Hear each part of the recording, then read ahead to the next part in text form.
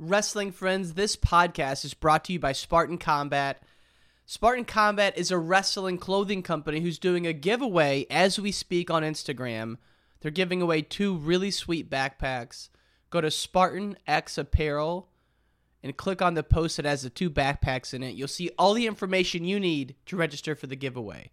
That's Spartan X Apparel on Instagram. SPARTAN X APPAREL, doing a giveaway right now for 2 sweet book bags. All right, folks, let's get to the show. And where do you find that mentality? Because not everyone does have it, that mentality to, when things are getting tough, I got to dig a little bit deeper and make sure we get the job done. You learn that from hours in the wrestling room when it's not your day, but you have to figure out how to make it work, right? How to get that next takedown when you feel like crap, or you're wrestling a guy that's better than you. How do you figure that out? We can endure anything and adapt and pivot and change. Wrestling gave us that ability. I would say nothing in life has impacted me more than the things wrestling has taught me in terms of self-reflection, resilience. Toughness. Some guys have it, some guys don't. Adversity, 100%.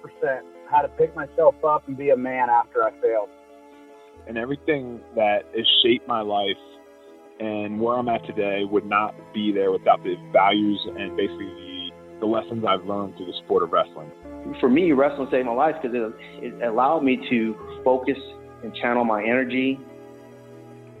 We're fortunate if you wrestled, because if you wrestled, natural talent helps, but it's 5% of the ingredient.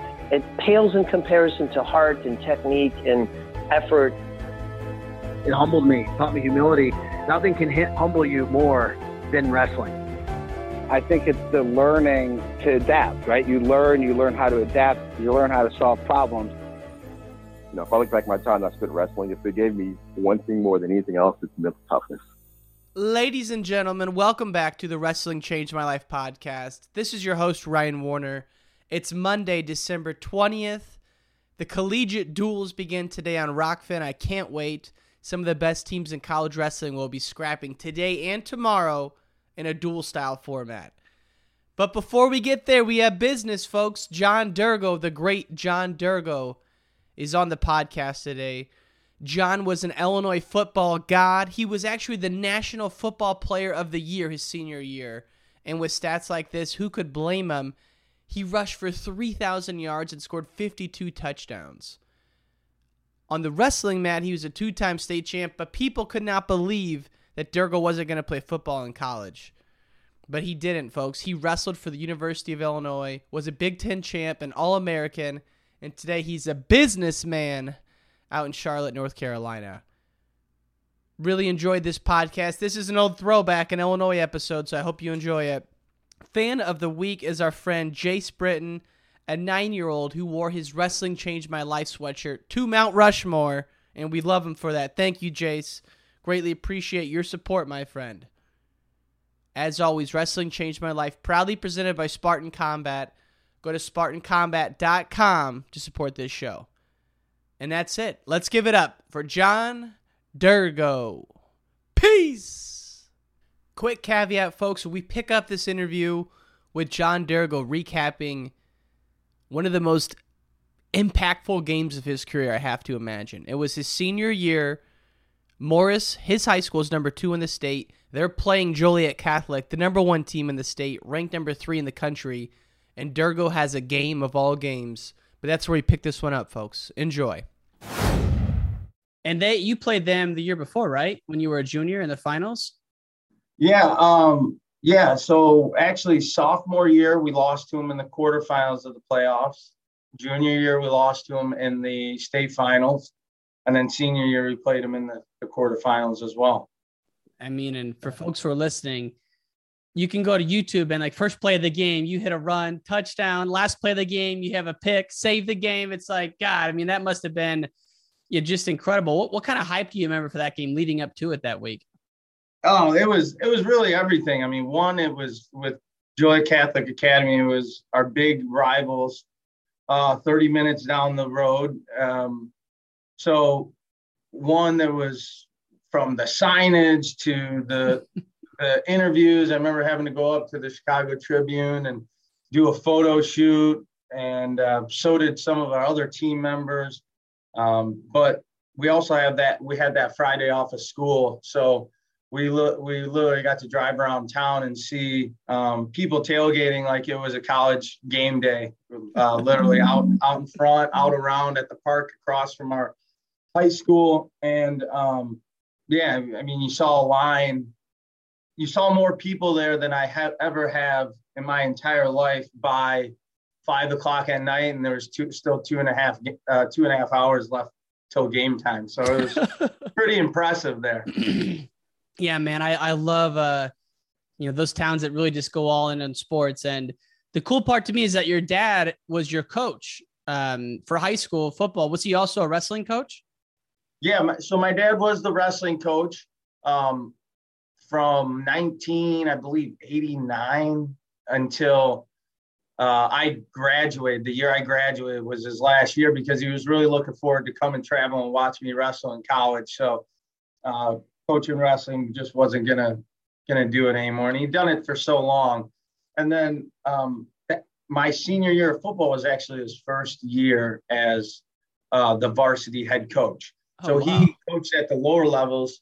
He was very instrumental in one, teaching the Morris way, the tradition at the lower levels, the youth levels, getting kids to come out. I mean, he was the guy in the hallways, making sure kids were out for the team, but they were also having fun doing it. It wasn't life or death, like it seemed like on the varsity sometimes. So it really captured the right kids, the good kids, and taught them how to work hard. And then there was a big transition, which is very unique. It's very interesting about my sports career. I always had, going into my senior year, and we'll probably get into this later, but same with when Coach Heffernan took over for Coach Johnson, it was very similar. Coach Dan Darlington, who was our football coach who built the Morris program from the late 70s all the way up until my senior year, he ended up moving on from the program. And that's when my dad took over. We literally could not find anyone to coach the football team. I mean, you're stepping into such big shoes. My dad would have me on the phone with like coaches that he would have me beg to be our coach for that year, because it was me, it was all my best friends, and my dad was a youth coach all those years. So he coached all my class through Pinto League baseball, T-ball, and all the way through all the wrestling, baseballs, the soccers that we played all our whole lives. So he really felt like it wasn't just me that was looking for a coach. It was all of his other kids too, that he took a lot of pride in coaching and developing in sports his whole career. So Morris had a big football tradition even before you started playing for them? Yeah. We were, we had a couple, a couple big games with Geneseo back in the day. Mm-hmm. I do remember that. We won state championships in the 70s and 1980, 1984. So that's really when he started the program and popped off. And we had a couple runners up in between those years from 1984 to my year in 2005.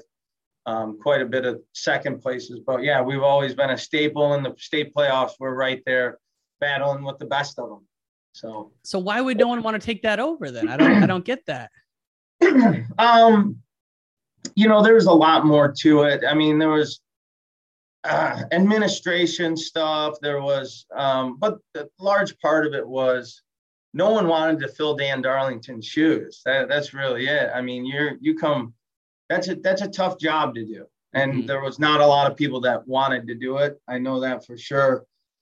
And there was even little conversations between my dad and a lot of coaches reaching out after that junior year to have us come play for them. Lincoln Way East, the Providences, the schools like that say, hey, we'll come to school here for your senior year and play, keep that football alive, and then you could wrestle for our wrestling team too. So we had a lot of discussions like that, but in the end, my dad decided he couldn't leave the kids that we grew up with. He grew up coaching.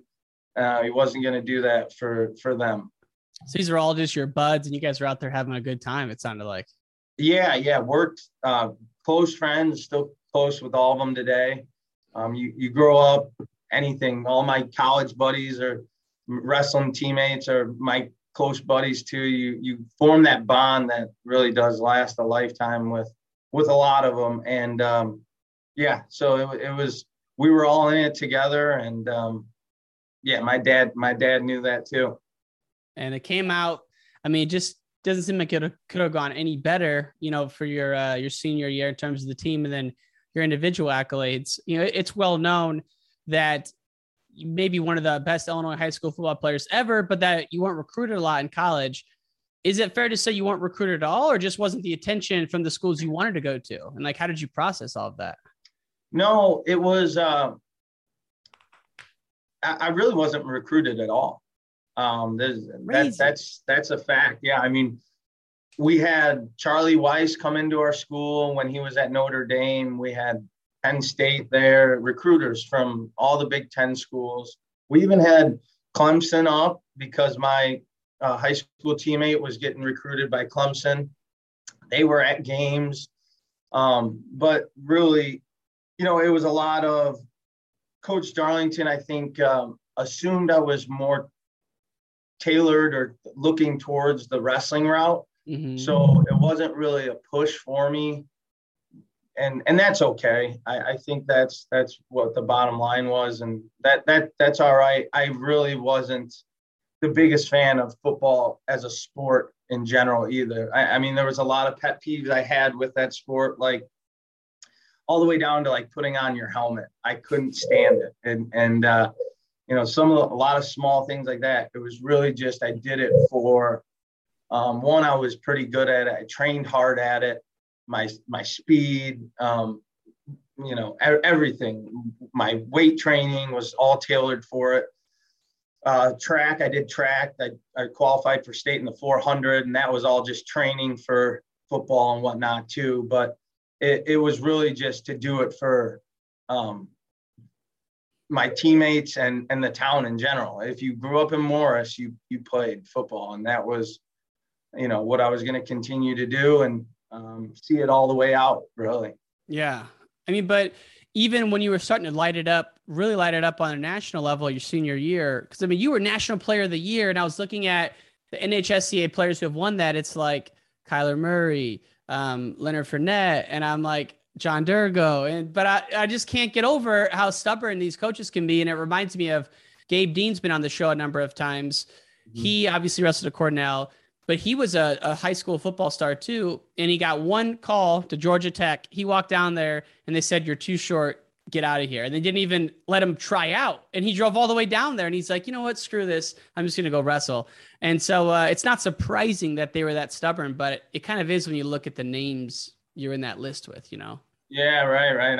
I see some of those too, the Tebows and some of those guys. But it was just one of those things. It was more doing it for other people than my own self-enjoyment.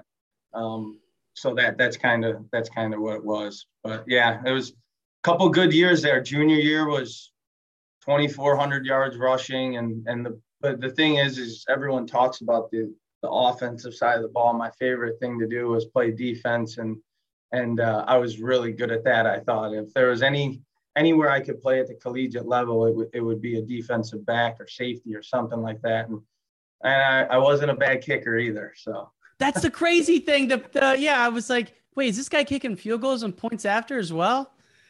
Yeah. I was the kicker and the punter too. But I would tell you what, I could have a 99-yard touchdown run. I found more enjoyment than the few field goals I made that year, or being, I don't know what I was. I think I was like 58 for 60 in extra point attempts. So I take as much pride in those as anything.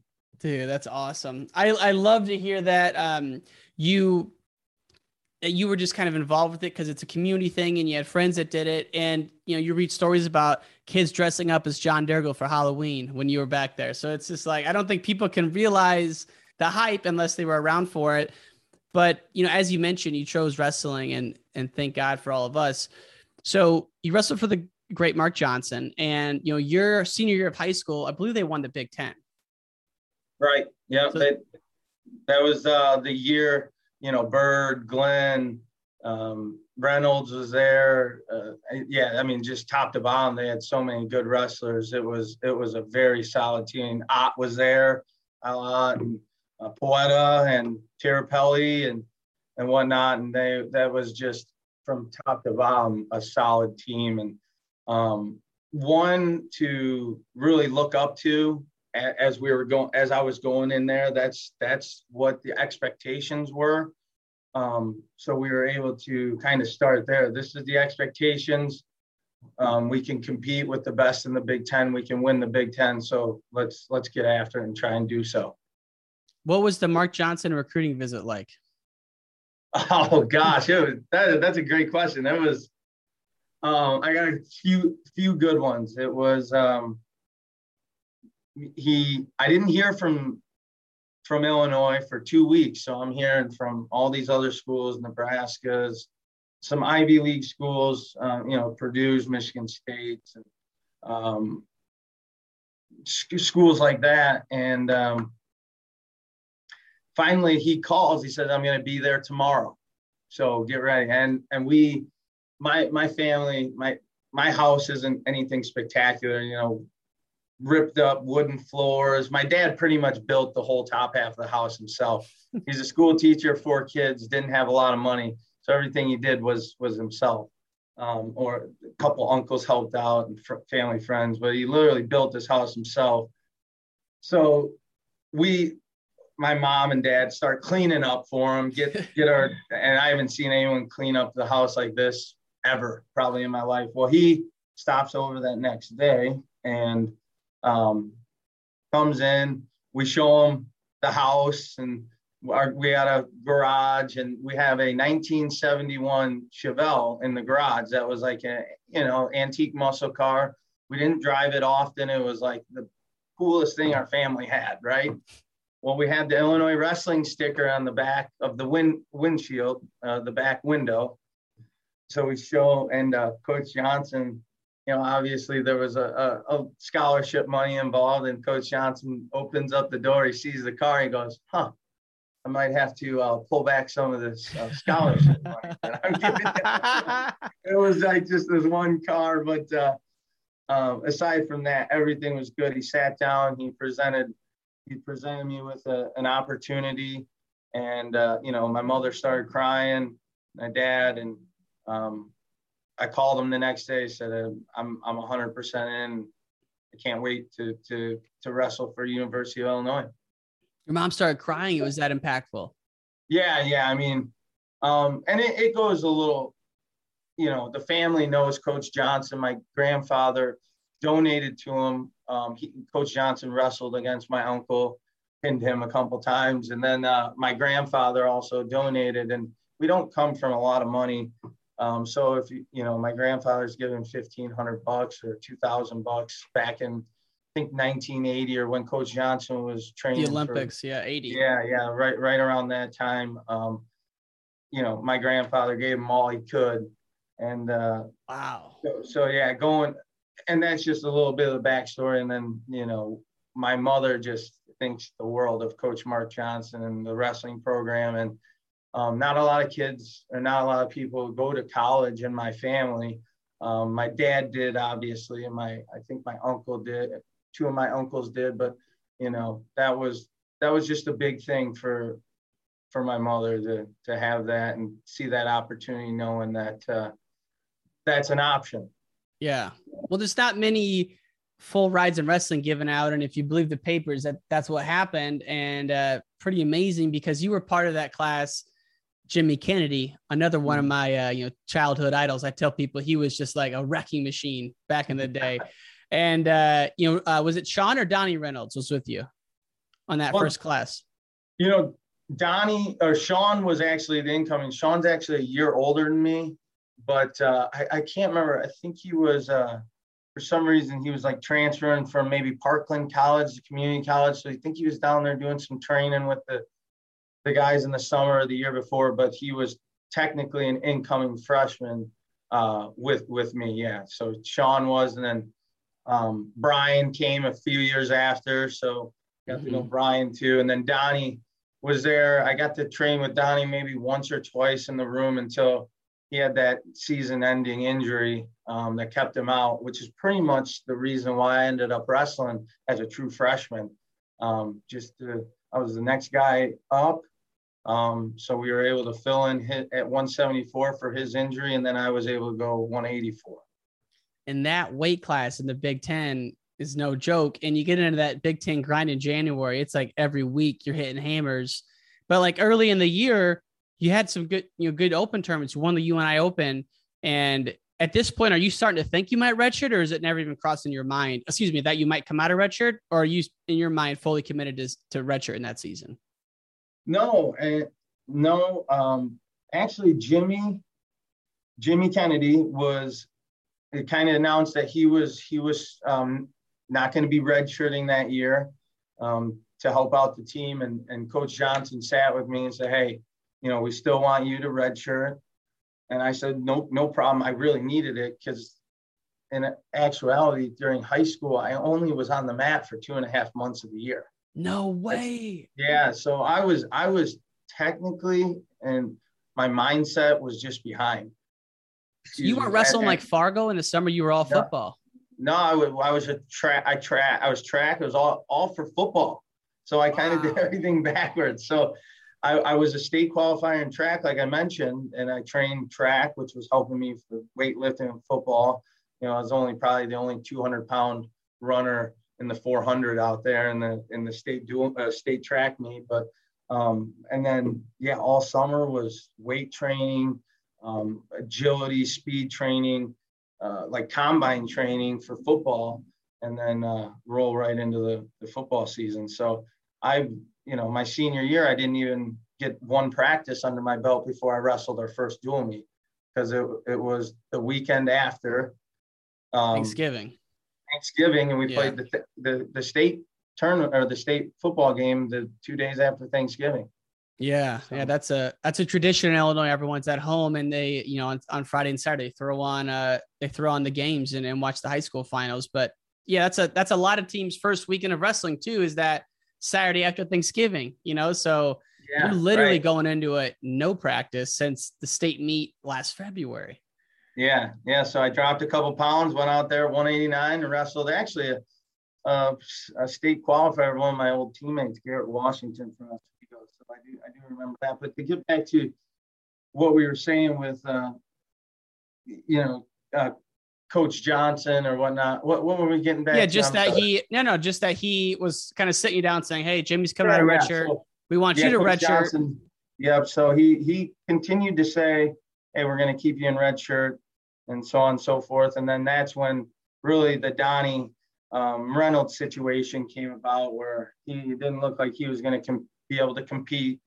And then they I think it was right before Midlands, they decided, hey, it's time to, you want to do it? And I said, yes, well, let's go for it. But I really could have used that year probably just to get my mind and, the technique and a little bit more of the college wrestling, moving your hands, moving your feet, going out there to score points, and got that mentality solidified a little bit further. But hey, whatever. I'm one guy. It's always been about the team with me.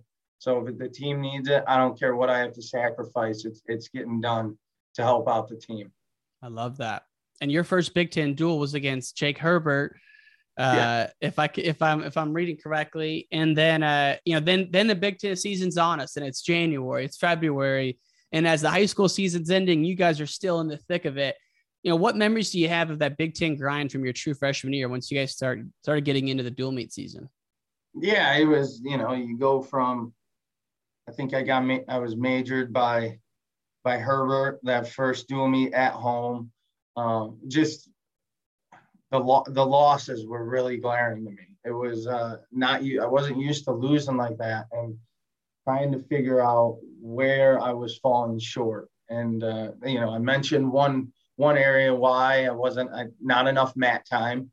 That was one, but really a mental preparation was much needed. So that was one thing I do remember about that Big Ten season, that January through February.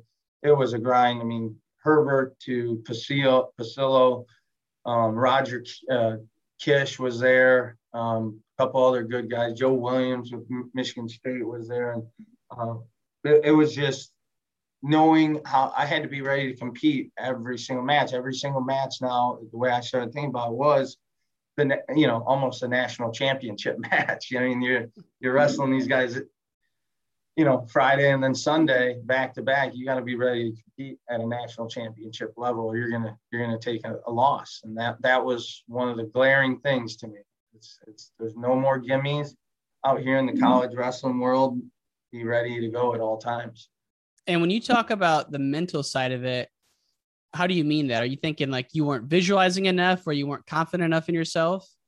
Yeah, I was worried more about how I felt than going out there and competing hard. It was, how are you feeling? And, Mike Poeta, when I listened to his, when he was on your podcast, and he was one person that really kind of helped me around it. And that was one thing he mentioned as well, is just how to get past how you're feeling. Every wrestler deals with it. Everyone with that anxiety, that feeling of the pressure, everyone has it out there. It's just who deals with it the best and can put it aside, not show emotion, and let that consume your energy is really the key. And so that was one thing I started to focus on. Then, some bad decisions on my part going through and dropping that weight class to 174 wasn't a good idea on my part, but the coaches said, hey, do what you think is best. It's either spot is yours, 174, 184. So it's really no one to blame but myself. When I got down to that next weight, I wasn't competing well. And then you saw me kind of put things together as a senior, where I was, mentally I was going out there and all I thought about was scoring the next point. I didn't care how tired I was. It was just, okay, I got the takedown. How do I get near fall or cut him to get the next takedown to, separate myself even further from this guy. So that weight cut, that was a self-inflicted cut. Yeah, it was. Coach Johnson came up to me again and said, hey, my sophomore and junior year, and said, it's up to you. So I sit there and think, what's going to make the team better? I think I could do better at 74. And then by junior year, we had Blanton coming in at 84. And it was self-inflicted. And I thought I would be a little bit bigger for that weight class, when actually my body just didn't, it just didn't, I didn't cut the weight probably the right way or the best way. And I just couldn't perform dropping all that weight. You had to be north of 200 at, definitely in the summer, but maybe even during the season at times. Yeah. The good thing about my body is once I got it down, it was fine, but I really shrunk my body. I mean, I was a different wrestler from when you saw me let's say in early November to, February. I was a completely different person. I was just completely shrunken down, which a lot of guys do, but I just don't think my body was, willing to let me wrestle hard for 7 minutes down at that weight class. But like you said, I was over 200 pounds in the summers and lifting strong and heavy. And then when it came time to suck in that weight, it just, I guess it fell off in muscle, right? Yeah. And that's, hear people, all the time from your era and certainly before talk about that. And not that there's not a lot of cutting going on now. I'm sure there's a ton of it. I think we like to fool ourselves that it's getting better, but it sounds like, you kind of came to your senses, you go up, but before you head into your senior year, the legend retires. Mark Johnson. Yeah. Right? Mm-hmm. Was that was that shocking or was that expected? No, it shocked us. I mean, we had a meeting and, right after the NCAA tournaments, we got the week off for Chris or for Spring break. Spring break. Yep. And came back. We had a team meeting like we always do. And he broke it to us right there, as short and sweet as those things always are. He could only say so much. And then our athletic trainer got up and said he's moving on, and it was like everyone's leaving us, right? But it's one thing, as shocking as it was. We looked over and we had still Coach Hunter, Perry, and Coach Heff right there in our corner, and then Mikey Poeta sticking around, and they knew, okay. Was I a little nervous that possibly someone from the outside could come in? Yeah, but with Heff and Perry there, Perry being a national champ, and Heff there for so long, you knew it was going to be given to an Illinois guy at that point. And and still to this day, Coach Johnson, when I've seen him following up, he mentions first things, you're one of the guys I really felt bad for when I made that decision. He's like, I felt bad for you and your dad and your mom. Yeah. And that's why he's just one of the greatest guys ever, because I take that to heart, and he took it personally, but it was just something he had to do for him and his family and his career. And but I do, he always does bring that up to me. I do still feel bad. Everything works out how it's supposed to. He is the ultimate just relationship guy. I talked to him last week, and he remembers this, the school I went to, or that we ordered Harris Pizza. It's just like he remembers everything. And I think a lot of people know the contribution he made, but I don't think a lot of people realize how bad of a spot Illinois was in the early 90s. In that, he had taken Oregon State to a second place or Oregon State got second the year after he left. Les Gutches was there. Like, he was building at Oregon State. He leaves to come back to Illinois, and they hadn't won like a Big Ten dual meet in, a number of years. Right. And then 2 or 3 years later, you got Ernest Benion's a national champ. You got, Marinetti won the same year at Carver, and he was an Iowa guy, or he was coach at Iowa. So like the legend of Mark Johnson, I every time an Illinois guy gets on here, I just start talking about him. But the one thing a lot of people don't realize is, from what I hear, how intense he was in the room, because you see him on the outside. He's like, relationship guy, he's smiling, but I guess he also had another side where he could get fiery in the room. He could get intense. Do you have any stories or any memories from that? Oh, I got some stories. I don't know if you can share, but let's just say he was pretty heated. There was one time he had me by the shirt because he thought I did something wrong, which it ended up not really being me, but it was during the summer camps, and someone did something that he told us not to do. And, it wasn't anything too serious, but the fact that he told everyone not to do it, and it was blamed on me. He had me by the shirt, and, let's say he might've punched the glass of the ice arena glass really mad at me. And I'm terrified. He's face to face, and he has me by the shirt collar, and he's hitting the glass and saying, I told you not to do this. I told you not to do that. And there's so many of those stories with Coach Johnson. He was the fearless leader that you had. You always wanted in your corner. I mean, you look over, and if you're going to war and you see that guy in your corner, you're like, I feel good. I'm confident that things are going to work out in my favor. And that was how he was, and how he was in the practice room too. It was, he'd get a little worked up and yell something, say something. But the great thing about Coach Johnson was, it was, whether he had an issue with you, maybe you didn't do something right or wrong, it was over. He gave you he lectured, and then that was it. It was move forward, get better from there. And he did that really, really well. And I'm more up his alley when it comes to that getting emotional and getting fired up. So when he did it, I just ate that stuff up. I loved it. Oh, it's awesome, man. Yeah, he I don't know if this was your era or not, but not rumors, this is a story that he at the Cliff King tournament in Vegas, he's like worried about his hotel room getting jacked. And he pulls up after one of the rounds of the tournament and he sees the hotel room door is open at his hotel. And I guess it's kind of like a questionable hotel. So as he's pulling up, he like almost comes to a stop, gets out of the car, runs up to his room because he thinks it's someone's jacking his stuff. Turns out it's the house cleaner. And now his car's rolling across the parking lot.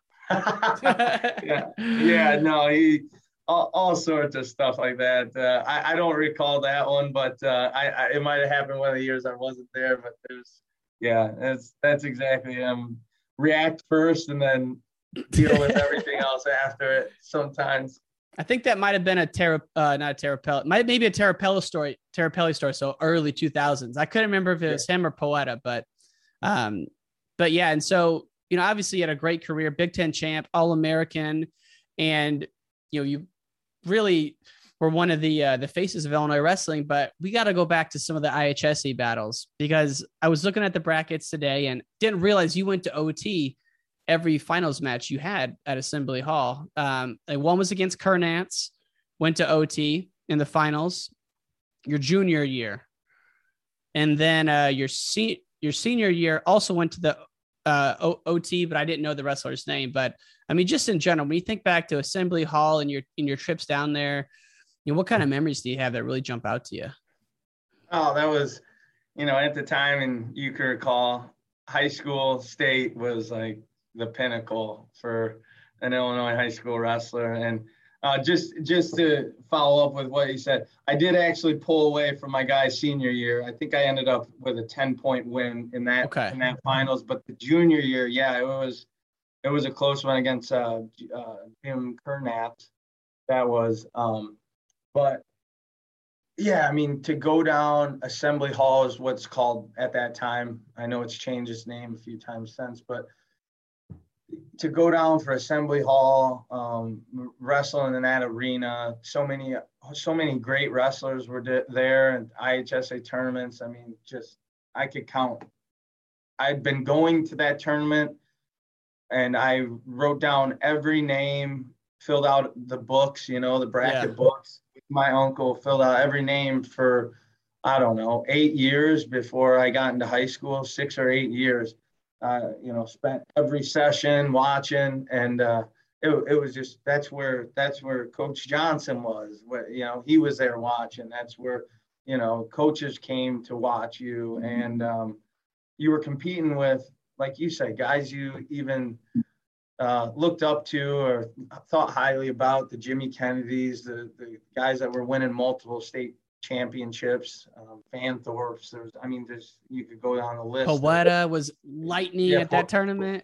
Yeah, Poeta was a two-timer, and these guys were all guys you competed around through IKWF, and now it's like the same guys winning the same stuff here in the IHSA state finals. So it was cool in that sense. That Friday night session when it was the AA quarters, and that was like the first time sectional champs were getting together because it wasn't seeded. I tell people that it's like, that was like the Friday morning of the NCAAs, but Friday night at Assembly Hall was just, the whole crowd was going crazy. And there was always some quarterfinal matchup where it was like 1 and 2 in the state. And you're thinking, how in God's name did they not see this? And even worse, if your guy didn't make the semis, you were out back then, so there was all kinds of walkovers. It was chaos. Yeah, no. And you actually nailed it. For my sophomore year, I lost to Chris Potter. He was returning 2-time state champ returning state champ. I'm sorry. And we were ranked number 1 and 2, and we met in the quarterfinals. There you go. So, see, that match, the whole arena is on their feet for that one. Yeah, they really were. I mean, the whole crowd was into that match. I had a couple big moves early and ended up losing at the end, but and then you realize I have 2 huge matches to wrestle tomorrow just to get into the top 6. So you have to do that against a couple guys that were returning state placers or whatnot. So yeah, you had to really get tough and make sure that you still came back and competed and won third. Like Mike, I think mentioned that on his, is how important it was that he came back and took third place at those tournaments, even though your ultimate goal can no longer be achieved. It shows your character to come back and be tough and win that third place. Yeah, he was a Fargo champ his freshman and sophomore year, but didn't win a match in the championship bracket at Assembly Hall. Like, that's crazy. Or, I think it was something like that. It was like first round losses. And obviously, like you said, came back to get third. But man, like it's just good to know that someone who had the success you did there also kind of like put that tournament on a pedestal. Because for me, it was like I put it on way too high of a pedestal. Looking back now, it was a huge mistake. But back then, it was hard to resist. Yeah, no, it's what it's all about. We get to be in the big arena, go from the gymnasiums that we do and having, I don't know, a couple hundred people maybe watching you. You know wrestling, the sport, and it's evolving even more now than ever. I think highly thankful to the women's wrestling, which is great to have. And some of stuff like this, even like your podcast, is huge for the growth of our sport. And you've had some of the best guys on, but it just, when it comes to popularity, it isn't always number one, right? It's not like your football games, your basketball games, you get a couple thousand people in to watch a high school game. It was a couple hundred people, and that's why it was so important to us, and why it was the big stage is because it was the first time you're in a huge arena, and you're unless you wrestled at some of the off-season freestyle stuff or whatnot, but you were in the big arena, a lot of people watching, 10,000 people at least watching you. Watching you. And at the one end of the arena, you had the single A fans who were always going crazy. Then the four in the middle were double A. So man, now they split it up. I don't know if you know that, like A is at one time, then double A is by itself, then triple A is by itself. So they're not in there together for most of the sessions anymore. So it's way different. Yeah, that's the way it goes. I'll be honest, I'm not a big fan of the three divisions. I know it's good for the sport. You have more people winning, but I didn't like the state tournament for that reason. But I was able to go one of the first years it was moved to 3 classes. I was able to go to the state tournament, and it was, a lot different. Crowds weren't all into one match at a time or the other. It was kind of more sporadic than ever, but it's good. Hey, more guys can win and whatnot, and that's good for them. For sure. And it's I never want to be like that guy looking back on the glory days, but when I get someone from Illinois on, I got to bring up those double A days, because it's just it gets me excited thinking about it. And now, obviously you're living your own life. You're out in North Carolina. Are you doing any coaching at wrestling or football these days, or are you businessman? No, mainly a lot of business. I mean, a little bit of BJJ gym here, helping out on Tuesdays, but that's really it. I help donating to one of the local middle schools here. I have a good friend that is a coach at WC Friday. It's in Dallas, North Carolina, right across the way. I was actually just at their county tournament on Saturday, so I went and watched for about 2 hours or so to watch some of those guys and just get in the gym. You know how that is. Yeah. You miss the smell of that gym with mats on the floor and everyone all sweaty and whatnot. But nothing, no team affiliation really, just helping out with where I train now and kids that are competing, trying to be, more MMA based, teaching them some wrestling too. But I try to watch. I still keep up with all the college stuff, a little bit of high school, but really I just stick with the college and international. All the international success we've had in the last few years is just unbelievable. Watching that, I can't get enough of it. It's great to watch, David Taylor and Kyle Snyder and Dake and those guys. I know you had Dake on your show here. That was a pretty good one. And watching all those guys have success. Gable Stevenson at a young age, Yeah. It's pretty cool stuff. So I keep up with everything, just not as involved as, business keeps me pretty tied up. Sure. And, your alma mater, Illinois, Poeta, new head coach, first year. We're all very excited about that. Tell me about just your thoughts about Poeta being the head man at Illinois. It's, I'm so proud of him, just especially being pretty close with him. He's one of my, I'd say, best friends that I have. He means the world to me. It was a time going in when I was a freshman in college. I looked at him as someone to look up to. The guy taught me a lot about competing, wrestling, training, but also just the small things, how to be successful and make sure you're getting stuff done in life. And, I always bring up to people my list, stay organized. That was the first guy that taught me how to look over every night, and he's making his list on the couch of what he has to accomplish the next day and stuff like that. So I learned a lot of just personal stuff. And I really think the guy is the funniest person I've ever met. I mean, that guy, if you get in the room with him, he doesn't stop talking.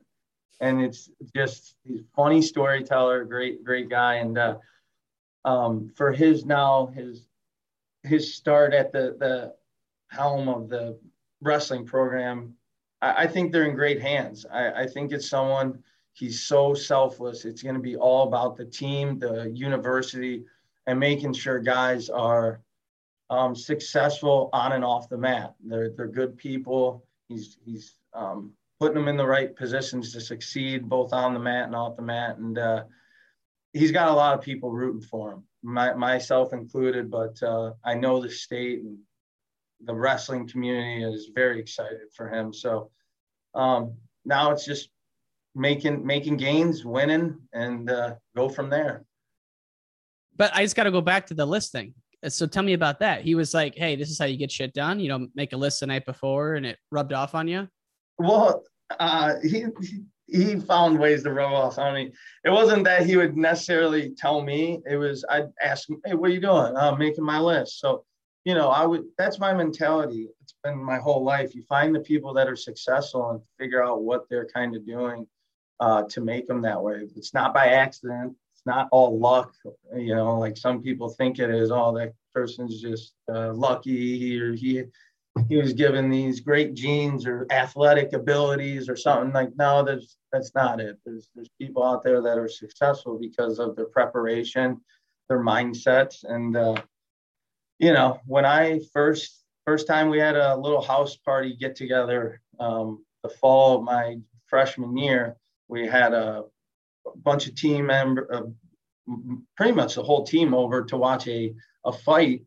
It might have been a Floyd Mayweather fight. We all get together, and I sit right next to him, and he's making jokes, and not a lot of people are laughing, but I start laughing at everything he says. So he loved having me around, because no matter what he said, it was like, he was going to help boost his, himself up a little bit. And he loved having me around. But it was looking at him from, like you said, that list of here's what I got to do tomorrow.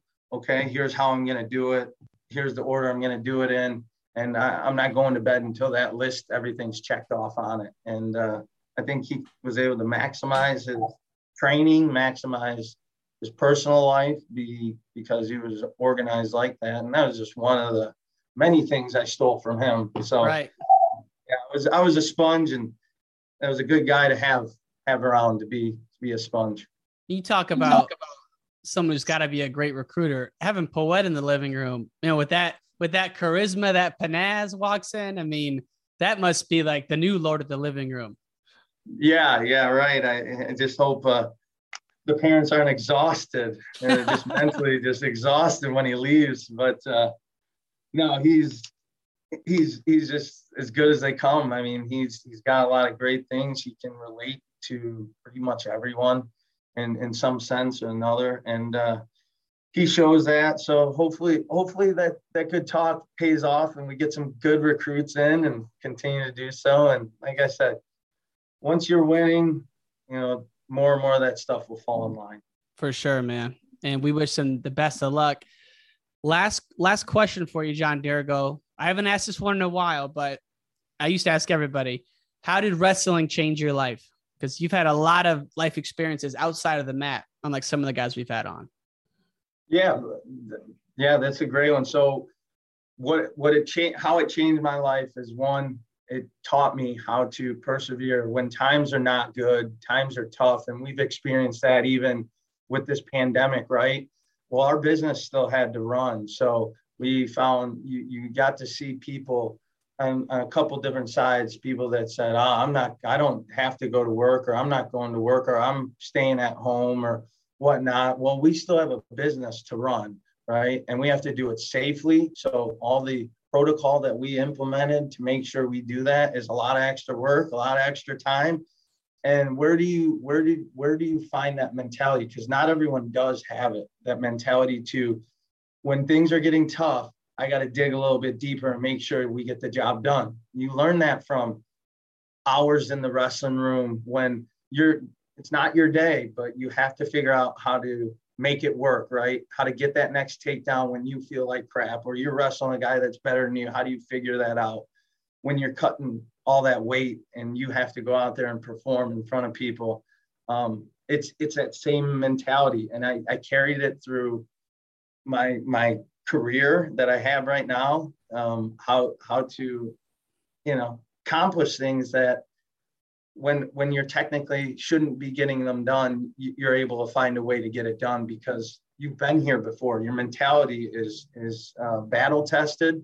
And that's, I couldn't, it's all, I attribute it all to the sport of wrestling, and just so grateful. I've had the opportunity, and I was,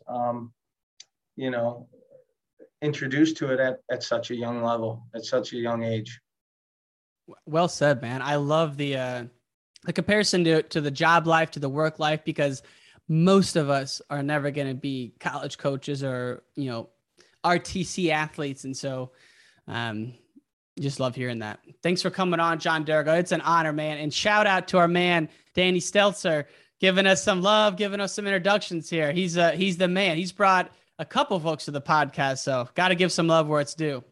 Oh, that's one of my brothers. I was just with him in his wedding a few months ago, and that's a great one. And another guy that'll do anything he can for you.